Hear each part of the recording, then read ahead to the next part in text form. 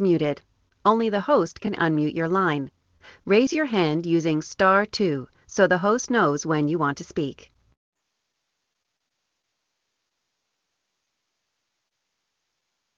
Good afternoon, everyone, and welcome to our Sunday night Bible study and fellowship here on YouTube and TalkShoe.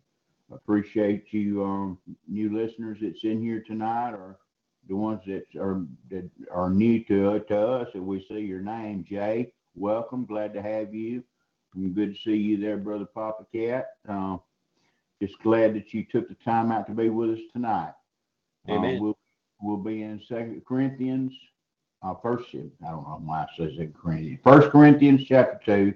We're not going to be here quite very long tonight. The early chapters in 1 Corinthians are not all that long. The very first chapters are not that long. I'm sure we will spend probably a couple of 3 programs in chapter 3, because we will get into the judgment seat of Christ, and I'm probably going to talk about some things considering the judgment seat of Christ that I haven't spoken on before, but that I have mentioned before, that I've been studying. So I may bring up some new stuff concerning the judgment seat of Christ and the way the works are judged by fire and the motive and this, that, and the other. But anyway, after said that, Brother Dave, go ahead and open us in a word of prayer, brother. If you would, go ahead and pray for Brother Jay that's here with us tonight, Brother William, and those people that were affected by Hurricane Michael. Please pray for all of them there, and whoever else the Lord lays on your heart, brother. Just go ahead.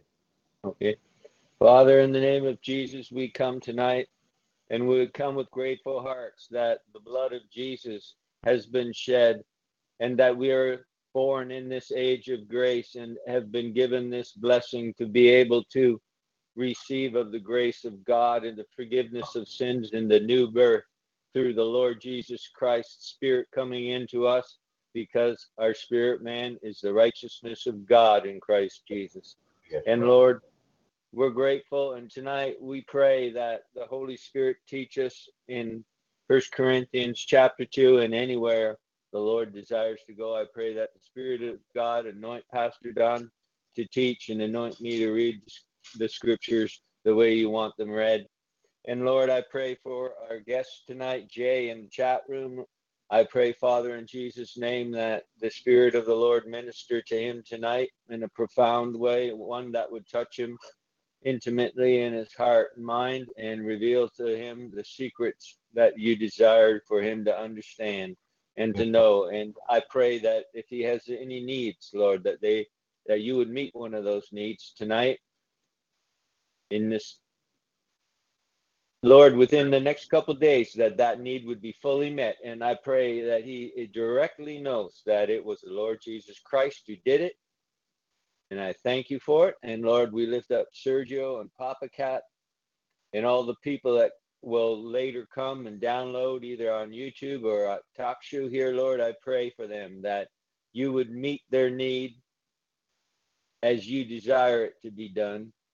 I pray that you continue to work in their lives. I pray that you draw people to listen to these programs, Lord, ones that you know are yours and you desire them to mature and to grow in Christ and to understand more fully the Word of God, which will judge them someday.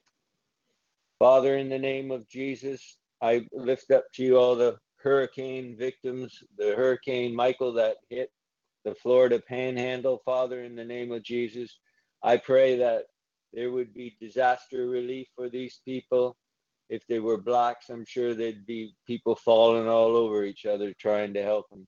But Father, in the name of Jesus, I pray that disaster relief comes from your people, from churches, from the government. I pray, Lord, for people who are sick because of this, injured in the hospital, or trying to recover at home, or wherever they are at this current time.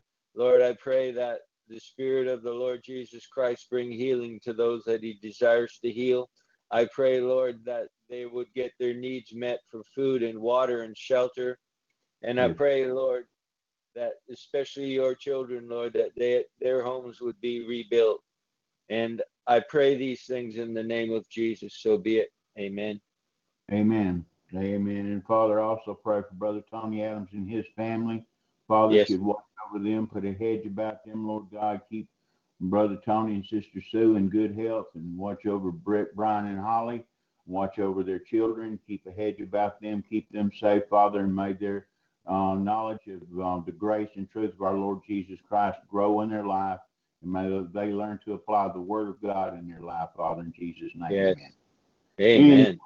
Folks, tonight, 1 Corinthians chapter 2. Chapter 1, Paul set in. I gave a little background on Corinth, and Paul started right off talking about the divisions that were in the church. And this church, like I said before the new listeners, I'm going to go ahead and say this again. This is the most carnal church that Paul dealt with. I mean, these people are, it's typical of most churches today. These people, you had a bunch of haves and have-nots, and you had people bragging about their gifts of the Spirit during this period of time here, and it was just puffed up. It's a carnal church. It's a fleshy church. You got outward sin out in the open in this church that's not dealt with. Paul's going to deal with that later on in this book, and we'll deal with that when we get to it in chapter 5 and 6. And in this book, we'll also deal with the communion service, how it's supposed to be properly done. It's a fantastic book for learning for a body of believers or an assembly. You can take all the mistakes that the Corinthians make that Paul points out, and you can change them to where things are done right, decently, and in order, instead of a bunch of confusion. Because as Paul says later on in this book, God is not the author of confusion. And I thank you for this book. It's meant a lot to me. The 1st and 2nd Corinthians has in my Bible study over the last 40-something years. And I make a lot of references to it because, like I said, it brings out the carnal nature of man. It shows that even though somebody is born again by the Spirit of God and is a new creature in Christ, that they have the ability under certain circumstances to do the same thing that any lost individual that's never heard of the grace of God, never been born again, that they're able to do those same things as long if they feed the flesh instead of feeding the Spirit. Whichever one of those two men that you take the most care of, the old man, if you take care of him, the one that's dead and buried with Christ, that you think is alive, and you spend all the time pampering, you spend more time with him, then that's the fruits will show that that's the one you're spending the most time with. If it's the inward man, the new man, as Paul calls him, the new creature in Christ Jesus, that's born again, you spend more time dealing with spiritual things and the Word of God and the daily washing of the Word of God and a confession to stay in fellowship with your Lord and Savior. The fruits of that shows through the fruits of the Holy Spirit that come from the inside out, not from the outside in. That's the way that ball bounces. Anyway, so 1 Corinthians chapter 2, Brother Dave. Paul just got through talking about how God chooses the weak things of the world to confound the wise. He talks about the wisdom of this world comes to naught. He's going to mention that even if the archons, the ones, when we get there, I'll make mention of it. But anyway, here in chapter 2, it's not going to be too long. We're not going to be here too long unless I get long-winded on a certain subject. But anyway, Brother Dave, go ahead and get started with 1 Corinthians chapter 2, verse 1, brother, please. And I, brethren, when I came to you, came not with excellency of speech or of wisdom, declaring unto you the testimony of God. For I determined not to know anything among you save Jesus Christ and him crucified. And I was with you in weakness and in fear and in much trembling. And my speech and my preaching was not with enticing words of man's wisdom, but in demonstration of the Spirit and of power. In the demonstration of the Spirit and of power. Now, I don't know what you think that means, but I can tell you what it means. It means exactly what it says. Paul preached Amen. with power. Paul, through the testimony of some of the other books, the book of Acts, Paul was long-winded. He didn't use fancy words. He got down to the point. He talked straight. He was eloquent in Greek. He was taught by Gamaliel. He was a very educated person. Like I said, he was taught under one of the greatest teachers during that period of time, which was Gamaliel. But Paul, when he talked to the local congregations, the local assemblies, he talked down to earth to where they couldn't miss what he was saying. He didn't come at them with excellency of words like he said, but in a demonstration of power and of the Spirit. He didn't talk softly like this. You can tell by the words that he uses. He didn't whisper. He was strong in his preaching. He come across strong. And some of the things that he says later on in this book, he's just going to come out and threaten them. But if he comes, he'll come with a rod. Okay? That doesn't sound like somebody where he gives a flip, whether he makes somebody mad, whether he's hollering or screaming or not.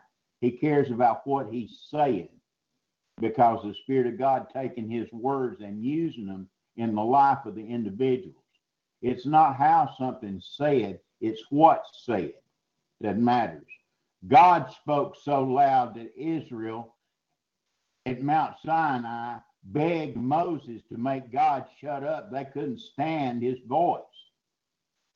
So God didn't bow. He gave in to them and spoke to them through a messenger, which was Moses and Aaron. If you just want an example of people that didn't like a loud, boisterous voice, the children of Israel couldn't stand it. It scared them to death. So they begged Moses, please entreat God that he'd speak to us through you. And so he did through Moses and Aaron. If you understand the whole Word of God, you understand these principles. It's not what we like that God likes necessarily. Okay? There's a time and place for everything. There's a time for soft-spoken sweetness and kindness and charitable speech under certain circumstances individually.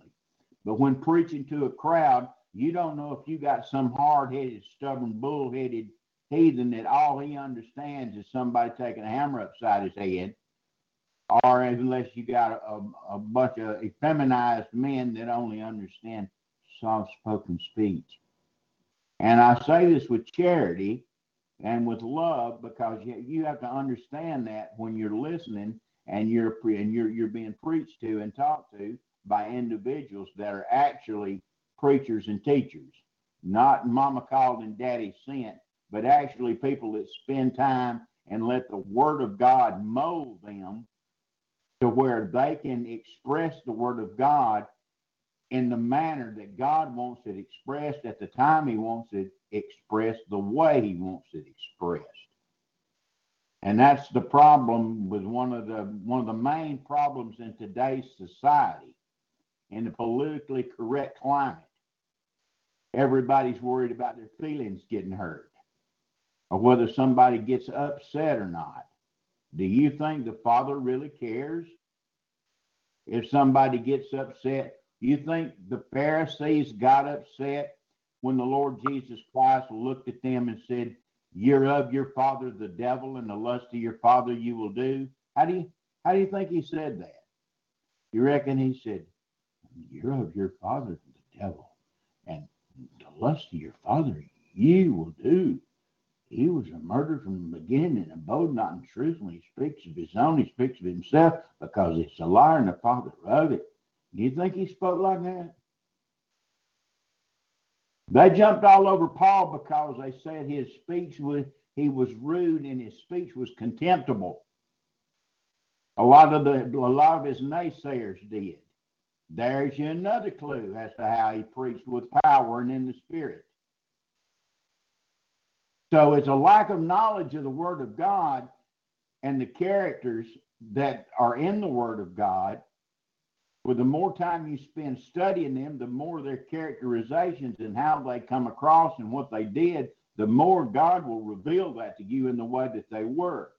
Somebody that claims, be ye a follower of me and do the things you see me do over and over and over again, which is the only one in the New Testament you're told to do that, except for the Lord Jesus Christ, you might ought to pay attention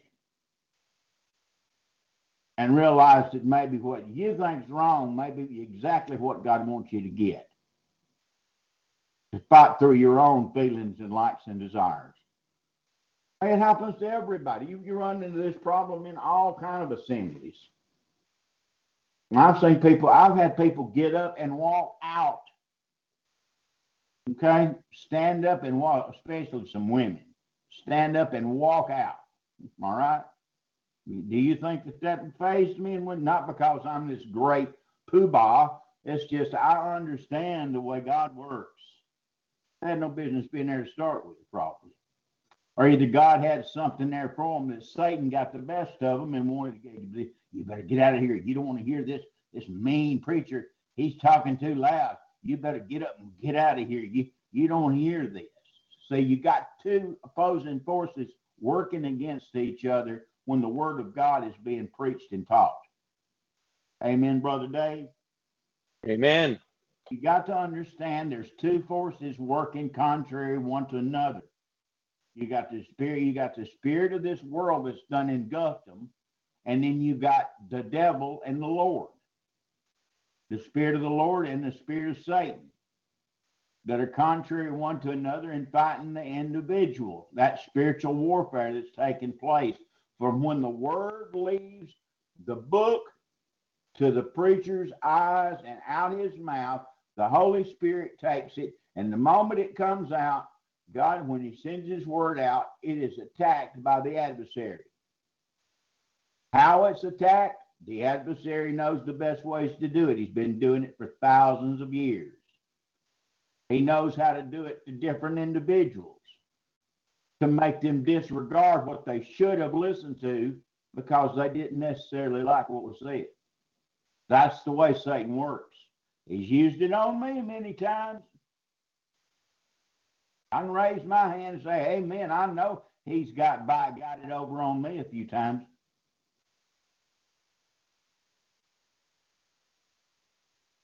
So you keep that in mind. And keep in mind that when Paul's not sweet talking, he's coming across with power and through the Spirit. And there's a battle going on when this book is opened and the Word of God is taught and preached.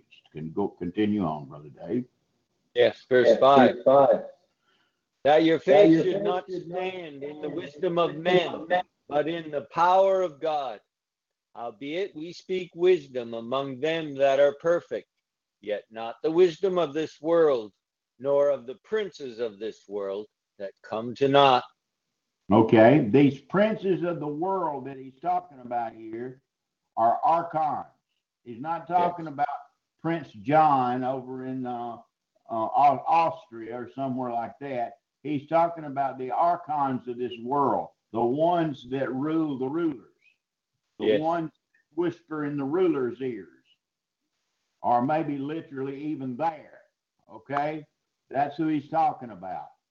And he's going to tell you if they would have known God's plan, he's eventually going to tell you that if they had realized what the plan of God was to die himself for his creation and shed his own blood, for without the shedding of blood, there's no remission.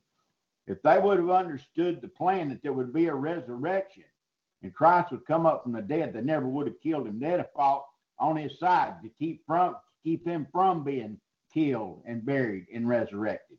They'd have done everything they could to stop it. That's what the book's going to tell you. Continue on, Brother Dave. Howbeit we speak wisdom among them that are perfect, yet not the wisdom of this world, nor of the princes of this world that come to naught.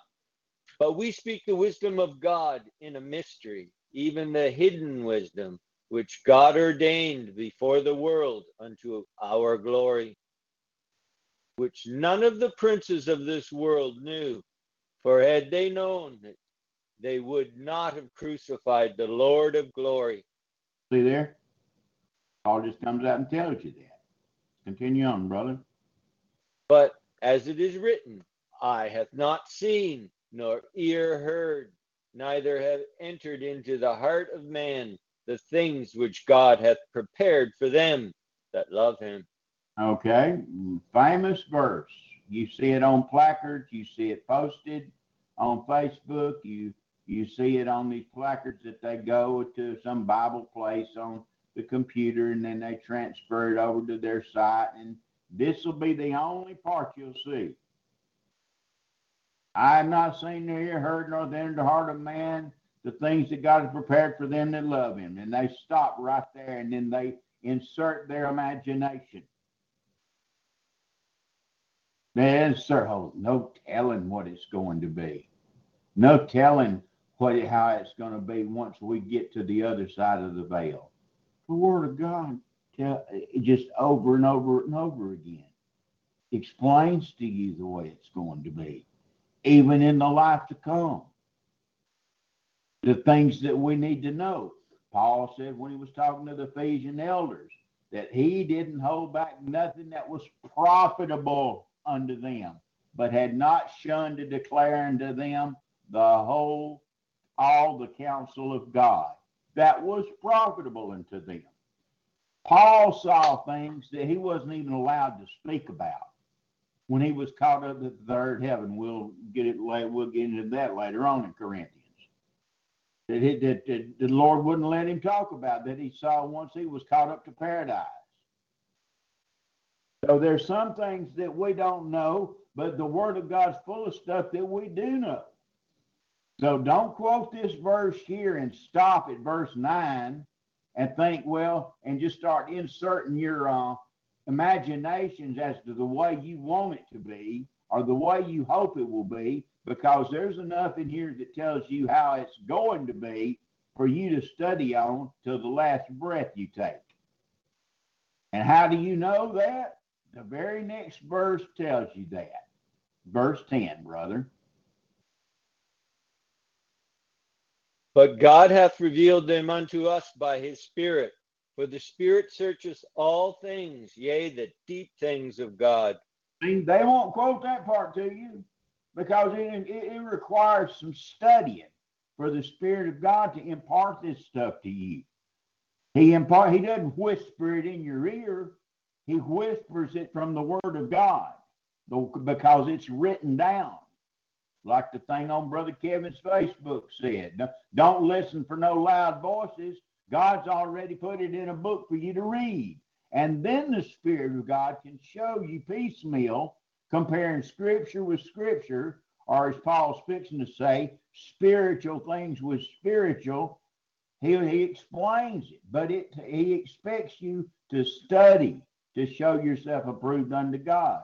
A workman needeth not to be ashamed, rightly dividing the word of truth, 2 Timothy 2:15.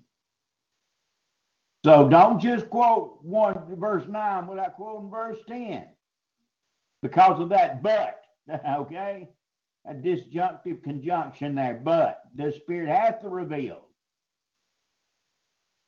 So that just does away with you planting your imagination in verse 9 and just hoping it's going to turn out like you think it might be. No, the Word of God's full of stuff that tells you how it's going to be in the life to come.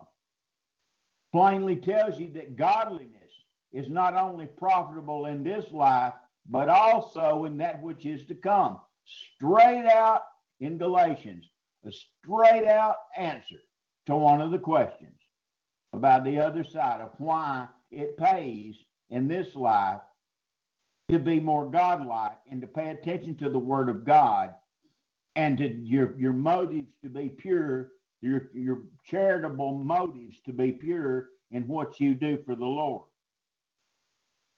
Because if it's done for self-interest, it burns up in fire, as we'll get to in the next chapter, but I'm not going to do that now. So it is the things that are profitable to you are in the Word of God. Okay? The other stuff, we talk about a lot of stuff here, that's speculation. That's presumption. Okay? That's not necessary, that you can't assume necessarily. But I will always preface it by the fact that it might be, this is a possibility. We presume it might be this way or that way, but when the Word of God plainly says it, and you compare Scripture with Scripture, here a little and there a little, precept upon precept, line upon line, which is verse upon verse, here a little and there a little, like it tells you to do, and Isaiah chapter 28, that's the way you come to knowledge and doctrine. And Paul's going to add his little bit in just a few minutes, few seconds, about comparing spiritual things with spiritual. You say, what does he mean by that? Jesus Christ gave you the answer. The words that I speak to you, they are spirit and they are life. The words of God that's been purified 7 times, that God magnifies above his own name, that when heaven and earth has passed away, those words will not pass away. There will be no excuses other than spiritual laziness. Period. Read verse 9 and 10 again, brother, and then go on into verse 11. Okay. But as it is written, eye hath not seen, nor ear heard, neither have entered into the heart of man the things which God hath prepared for them that love him. But God hath revealed them unto us by his Spirit. For the Spirit searcheth all things, yea, the deep things of God. For what man knoweth the things of a man, save the spirit of man which is in him? Even so, the things of God knoweth no man but the Spirit of God. Now, we have received not the spirit of the world, but the Spirit which is of God, that we might know the things that are freely given to us of God. Now, you would think in modern day, quote unquote, Christianity, that man had received the spirit of the world, because that's the way he acts. The way he acts, his first love is toward the world system and what the world loves. I'm speaking generically across the board. Okay? This is shotgun preaching. This is generic preaching across the board. That's the way the world is. Everything that's set up, all the technology, all the advances in communication and transportation and technology. There's nothing wrong with the technology and communication and transportation by itself. It's the heart of man that takes it and uses it for greed and power for himself. That's what's wicked about it, okay? Because the God of this world, who is the father of lies, that ought to send you off on a 2-month study right there of just what has the world lied to me about. Because the God of this world is Satan. He's the prince of the power of the air. What goes through the air? Electronic waves, frequencies, like we were talking about the other night in our fellowship meeting, which we'll do again soon, very soon. But that's the way you piece all this stuff together. There's enough there to keep your spiritual mind active in all your spare time. And it's not wasted.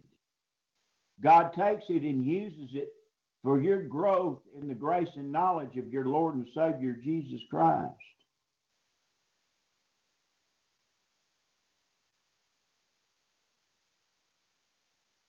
Think about that stuff. Pray about what I just got through saying, telling you the truth. Y'all know how I feel about technology. Y'all know how I feel about self, all that stuff without going into it. I'm not going to get on that hobby horse right now and ride it down the road because I could be there for 2 hours or 4 hours as far as that goes. I've explained to you in little bitty minute details of how it's affected society. If you can't look around and see how it's affected families and lives, individual friendships, relationships, how it's affected everything for the worse, then you have no spiritual discernment at all. Then you are swallowed up in the spirit of this world. You've been taken captive by Satan at his will. If you can't see through the smoke and mirrors that this world throws out there.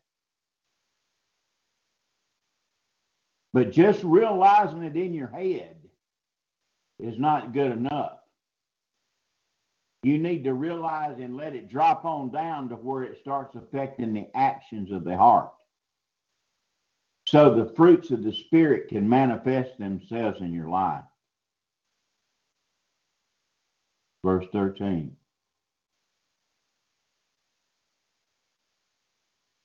Verse 13. You want me to read? Yeah, verse 13. Okay.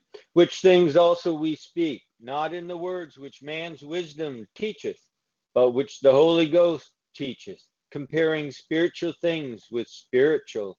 You go. The Holy Ghost teacheth. What did the Lord say in John 14? When he sent the Comforter, he would convict of sin, righteousness, and judgment to come. That's some of the stuff he would do. He would also lead and guide us into all truth. Isn't that what the book says, Brother Dave? Amen. And that's the Holy Ghost teaching. How does he do it? Comparing spiritual things with spiritual. Well, that's not talking about comparing some voodoo dance with some satanic spell. That's talking about comparing spiritual things of God with spiritual things of God. Christ said, the words that I speak to you, they are spirit, they are life, they're living. These are called the living words of the living God. Isn't that hard? That's a trip. To think that we're sitting here with our eyeballs looking at the living words of the Father Almighty that's existed from eternity to eternity. Ponder on that a few seconds.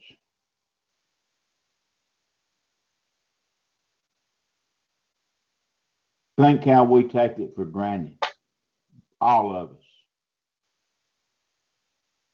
myself included. How much it's taken for granted today amongst the quote unquote so-called preachers and teachers. And like I've mentioned in the 2 programs past, how they used to take a lock and key and a chain and chain it to the pulpit so nobody could take it away. It was so precious. How all the blood that was shed from the martyrs, Wycliffe and Tyndale, the French Huguenots, the Cathari, the Anabaptists, all that bunch that toted those manuscripts, that got those manuscripts down the right line of manuscripts, not the ones protected by the whore, Vaticanus. Okay, not that, but the ones from Antioch, the Antiochian text, where people were first called Christians, the Textus Receptus that got down through, that was preserved by God.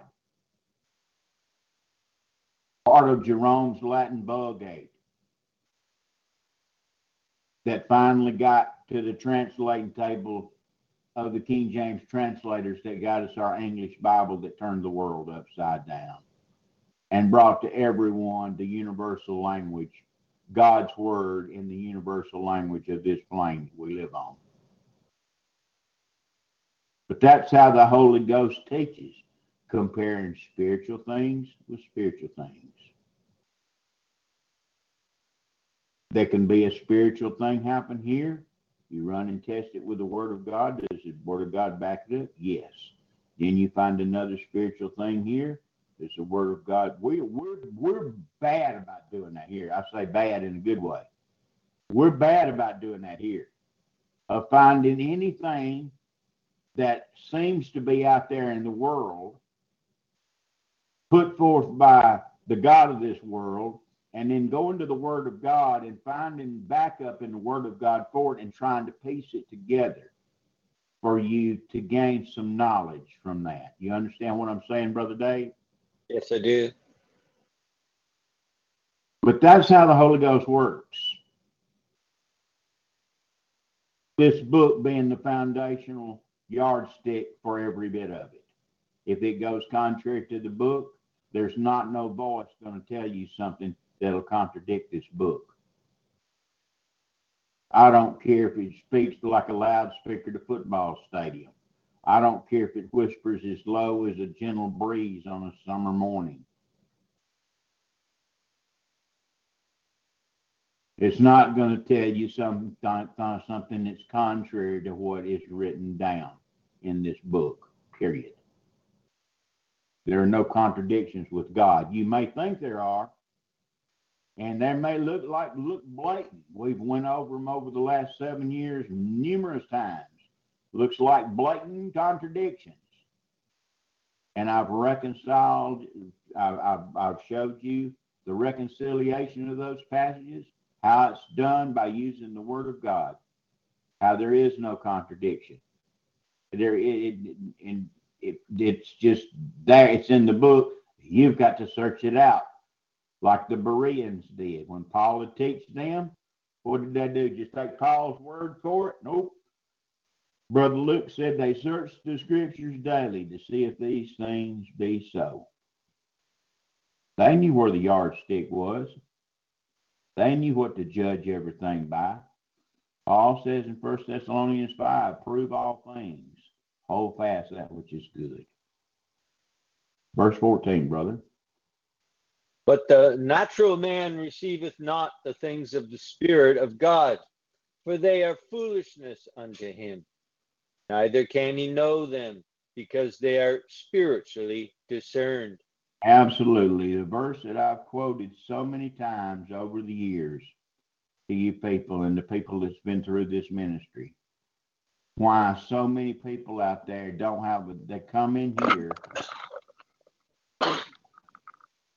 they come to this program and they hear things that are totally foreign, that makes no sense to them whatsoever, even though we're sitting here with the Word of God showing them in black and white 2, 3, 4 witnesses to the fact that we're bringing out, and they think it's silly and crazy. The only answer to that is the natural man's the one making that decision. In other words, they've not been born again. Okay? Or the Spirit of God would point them in the true way. It should be in a spiritual alarm bell. I don't know what all that noise is, but it is loud. Whoa. Anyway, there should be in each one of you that's born again, born of the Spirit of God, an alarm bell. And the only way that alarm bell stays greased up and in good working order is if you stay in this book. I mean, you're not going to know, a spiritual alarm bell is not going to go off if you haven't been through it and studied it and heard it, because like the old sign says, God ain't screaming. He's already written it down. It's in the book. You can read it.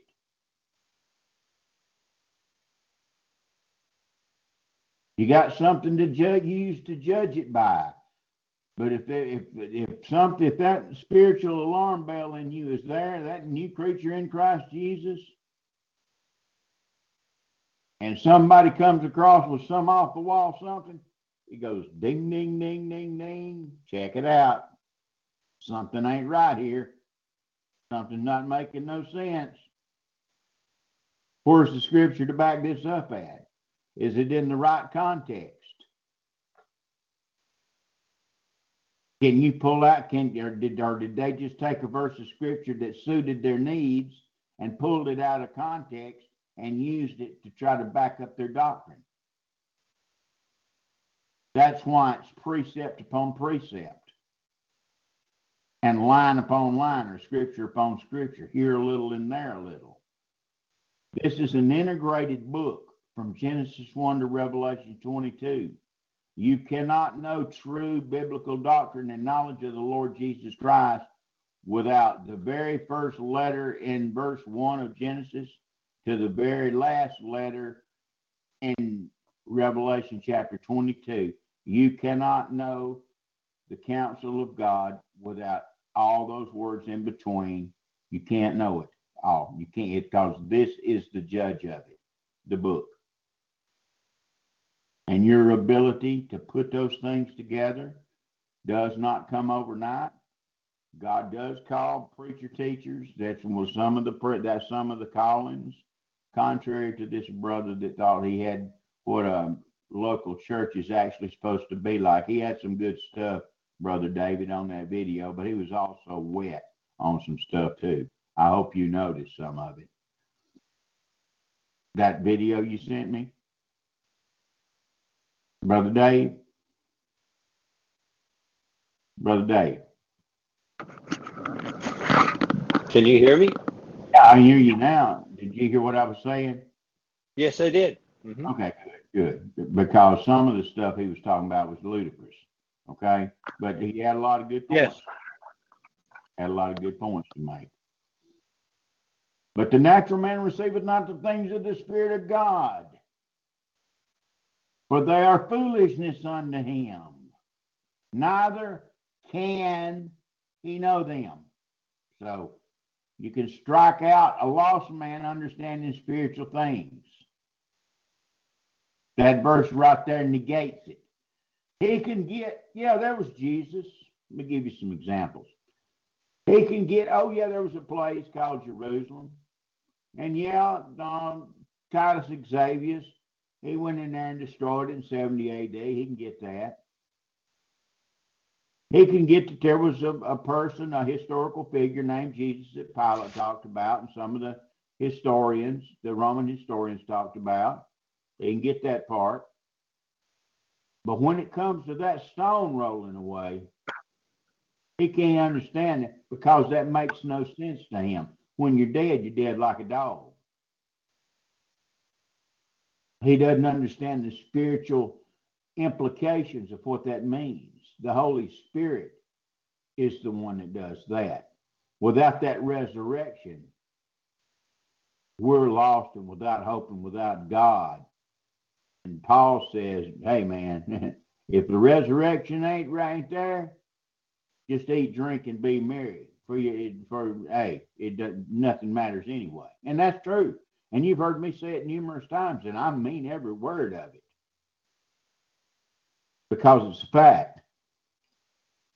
Without the resurrection, there is no hope.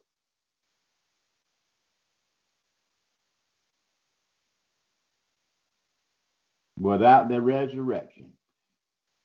So he can understand that they say there was a resurrection, but does he know it in his heart? No, he don't know it in his heart. Can he believe it in his head? Of course he can. Say he does. Does his life translate into him acting like he believed it?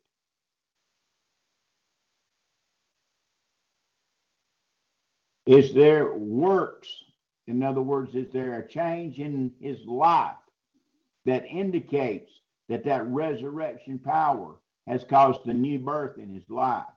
That he's got a down payment of the Holy Spirit within him that has sealed him to the day of redemption? Is there a change in his life? If any man be in Christ, he's a new creature. Behold, old things are passed away, all things are become new. Those things are visible. They work their way out through the, metaphorically speaking, through the heart.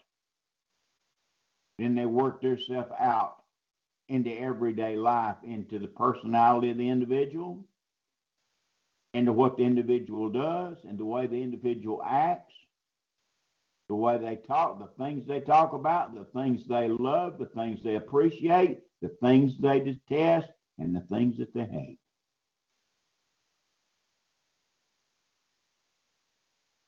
Natural man don't have a clue what I just said.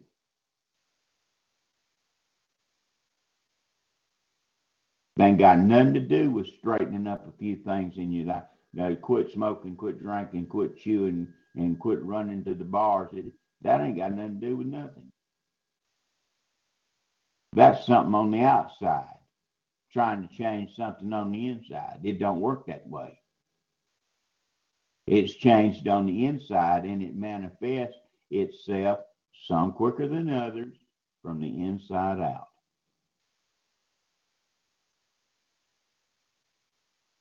Does every man that cussed like a sailor off the USS John F. Kennedy come off talking like an independent Baptist preacher in Daleville, Alabama, the moment he gets saved and comes off that boat? Not necessarily. He'll still have trouble with some of those old words, but he'll learn to replace them with they won't be as funny as they were when he said them before. That filthy mouth. Paul says, put away filthy communications out of your mouth. It even tells you what to think on. Your new man, if there is a new man within you, go to Philippians chapter 4, brother Dave. Okay.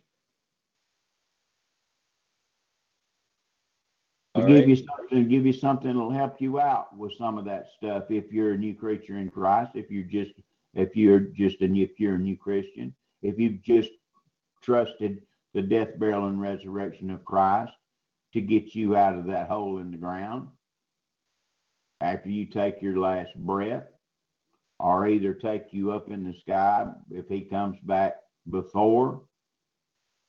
Start at verse 8, brother. Okay.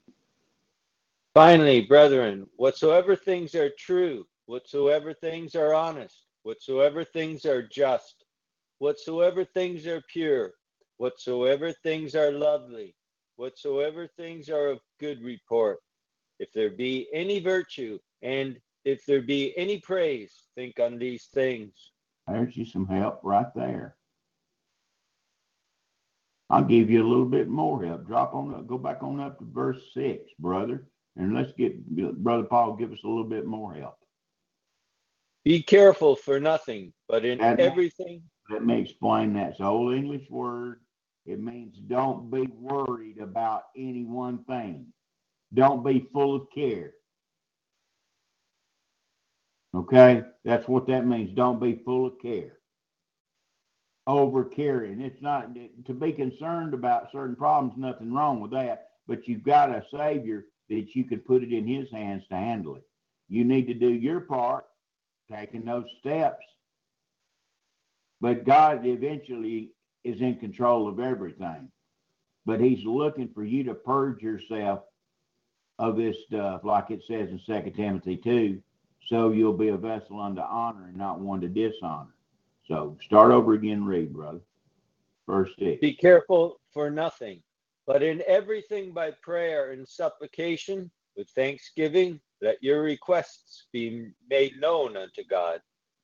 And the peace of God, which passeth all understanding, shall keep your hearts and minds through Christ Jesus. And there's you some more help from Brother Paul. Paul's just full of help on how to attain some of this stuff we talk about, we teach and preach here. But just some folks just don't want to pay no attention to it, or don't want to make an honest effort to apply it in their life. I'll get around to it later. Really? What makes you even think God's going to give you another breath the next 5 seconds? Therefore, knowing, as Paul says in 2 Corinthians 5:11, therefore knowing the terror of the Lord, we persuade men. For every man shall give an account of himself to God at the judgment seat of Christ. For we all must stand before the judgment seat of Christ to give an account of those things done in the body, whether they be good or bad. Therefore, knowing the terror of the Lord, we persuade men. So Paul gives you, not only does he give you the commands, he gives you the help to help you with some of these things that you may have problems with. Because this old man, even though he's dead and buried with Christ and you're a new creature, you don't realize it, but that old man's dead. He's buried. He's got dirt in his face. And people run around all the time wanting to serve a dead corpse. All the time. Giving way to the needs and desires of a dead man. For if we be dead with him, we shall live with him. If we suffer, we shall reign with him. See, book's got it covered, folks. Buried with him in baptism, what do you do? What do you bury? A dead man. Buried with him in baptism, raised to walk in newness of life. It's a figure of the putting off of the old man and the putting on of the new man and walking in the light of the Word of God and of Jesus Christ under the leadership of the Holy Spirit.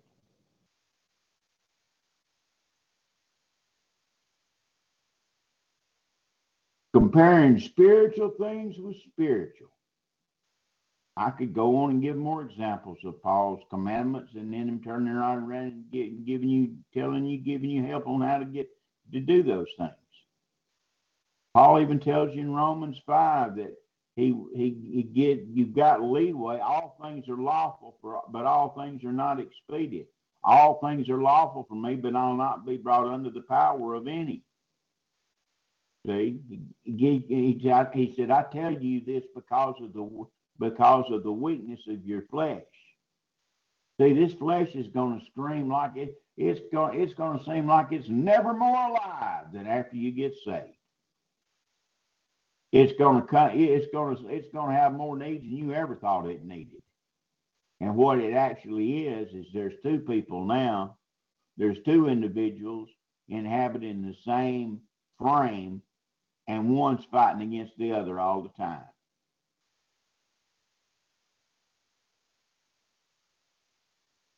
It's like that old saying, that old Indian saying, some people attribute to an Indian.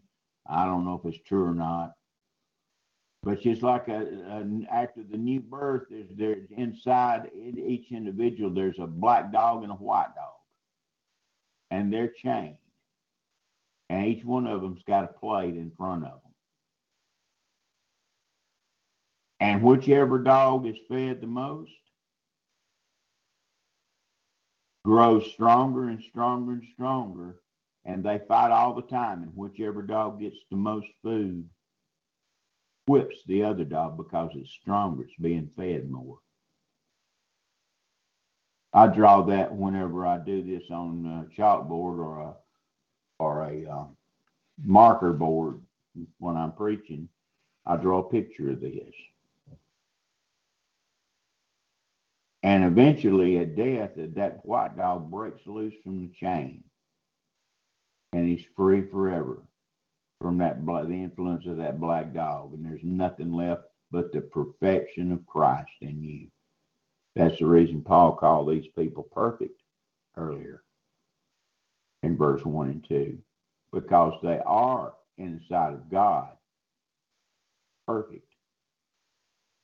See? Because they have the righteousness of God. Now, you are just as righteous as God right this second on the inside. You're seated with Christ in heavenly places right now. You have the mind of Christ right now, even though it sure don't seem like it. Paul uses that stuff in the past tense.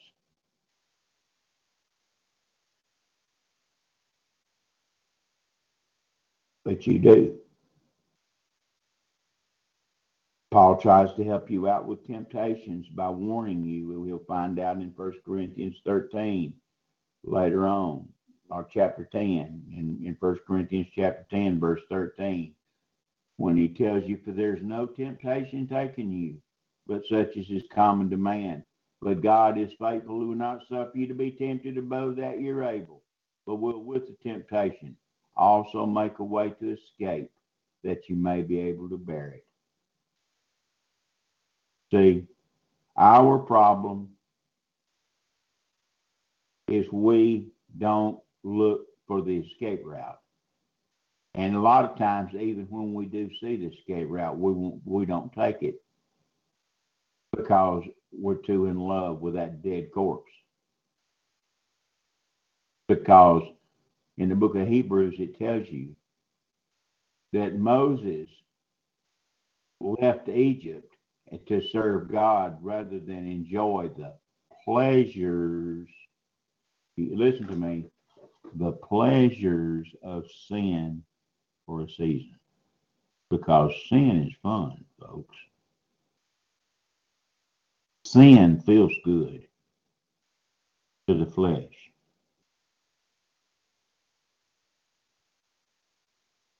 That's not, I didn't make this up. That's what the book says, the pleasures of sin. Sin's pleasurable. Don't you be all sanctimonious and holier than thou and act like you don't know that sin's not pleasurable, because it is. But see, that's where you're supposed to sacrifice and reckon ye yourself dead to sin, but alive unto Christ, to where you want to please the new man more than you do the old man. It takes long. That perfecting process that's going on inside of you is being worked out by God. That's why Paul tells you in Philippians chapter 2, work out your own salvation with fear and trembling. For it is God that worketh in you, both to will and to do of his good pleasure.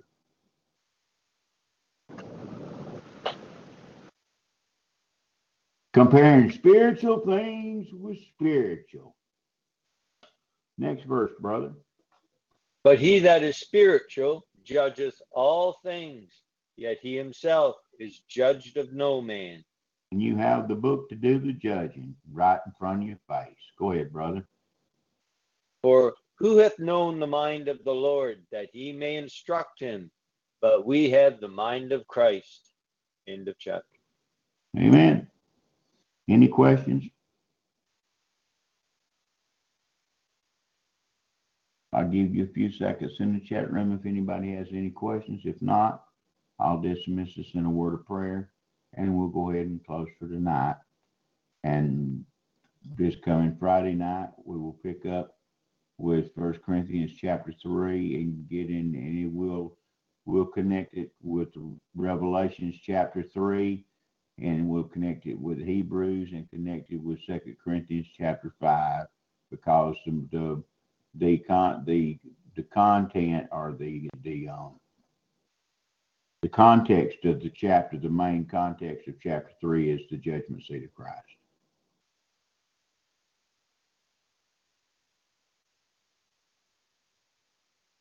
There's no questions in the chat. Okay. Heavenly Father, I pray that you take your blessed word, Lord, now and use it for your honor and glory. You promised we put your word out. It did not return void, but it accomplished that which we sent it out to do, Father. I pray that you take these words, Father, out of your precious book. Use them in the hearts and in the lives of the listeners, Father. May they come to spiritual understanding of things that they've had problems with before and have an eager desire to want to learn more, Father. Bless each and every one under the sound of my voice. I pray that you would heal the ones that's sick, Father. I pray that you'd meet the financial needs of the ones that are in financial problems, Father.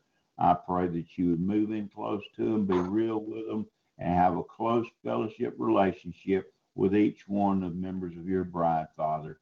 And I ask this in Jesus' name and for his sake alone. Amen. Amen. Amen.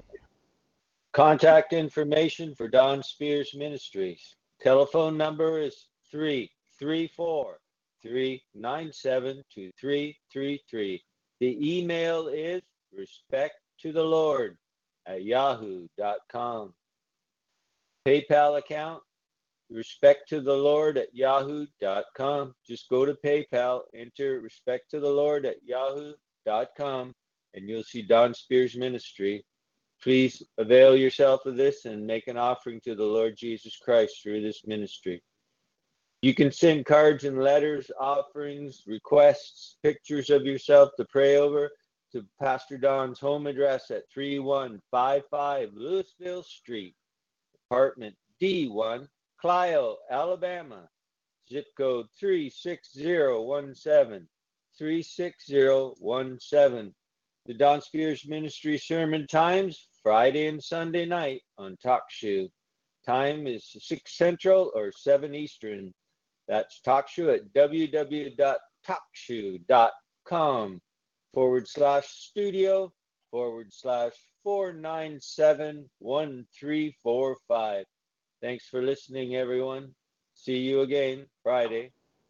God bless each and every one of you. Until we meet again, may God smile upon you and may his grace be with you. In Jesus' name, amen. Good night, everyone. Amen. Good night.